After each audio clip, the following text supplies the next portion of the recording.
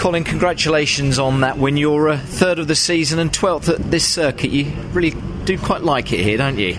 Yeah, my strike rate is good at Croft for some unknown reason. I always enjoy coming here, and that was definitely one of my toughest wins at Croft. A lot of weights in the car, and having to drive defensively pretty much, for the whole race. It was hard to break the toe to the guys behind. Really pleased to mark another landmark for BMW and West Surrey. That's 50 wins together, so it's a lot of success. It certainly is a lot of success, and your teammate coming third as well. And when we look back at the race, I said you didn't have a great start in race one. That surely was even better, because again I think that was the difference between Ash and you taking the lead. Well, yeah, you offended me after the first one, so I had to really pull out all the stops. So that was a cracking start that won me the race. The start won me the race, so it's really pleased to score strongly when the car's good. And the thing is, these are great championship points again this weekend. We mustn't forget that, and that ultimately is the game at the end of the day, isn't it?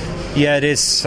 We know consistency wins it in the end, and that's the mindset you have to be in. Try and limit the risk. So it's important to obviously score well when you can, and I know from previous campaigns that this is the sort of good hunting ground for BMW. So we're doing everything right at the moment. And finally, just to say, at the end of that race, you seemed to get a bit of breathing space. Maybe was that from the aid of your teammate Rob Collard giving Ash Sutton a bit of a tough time?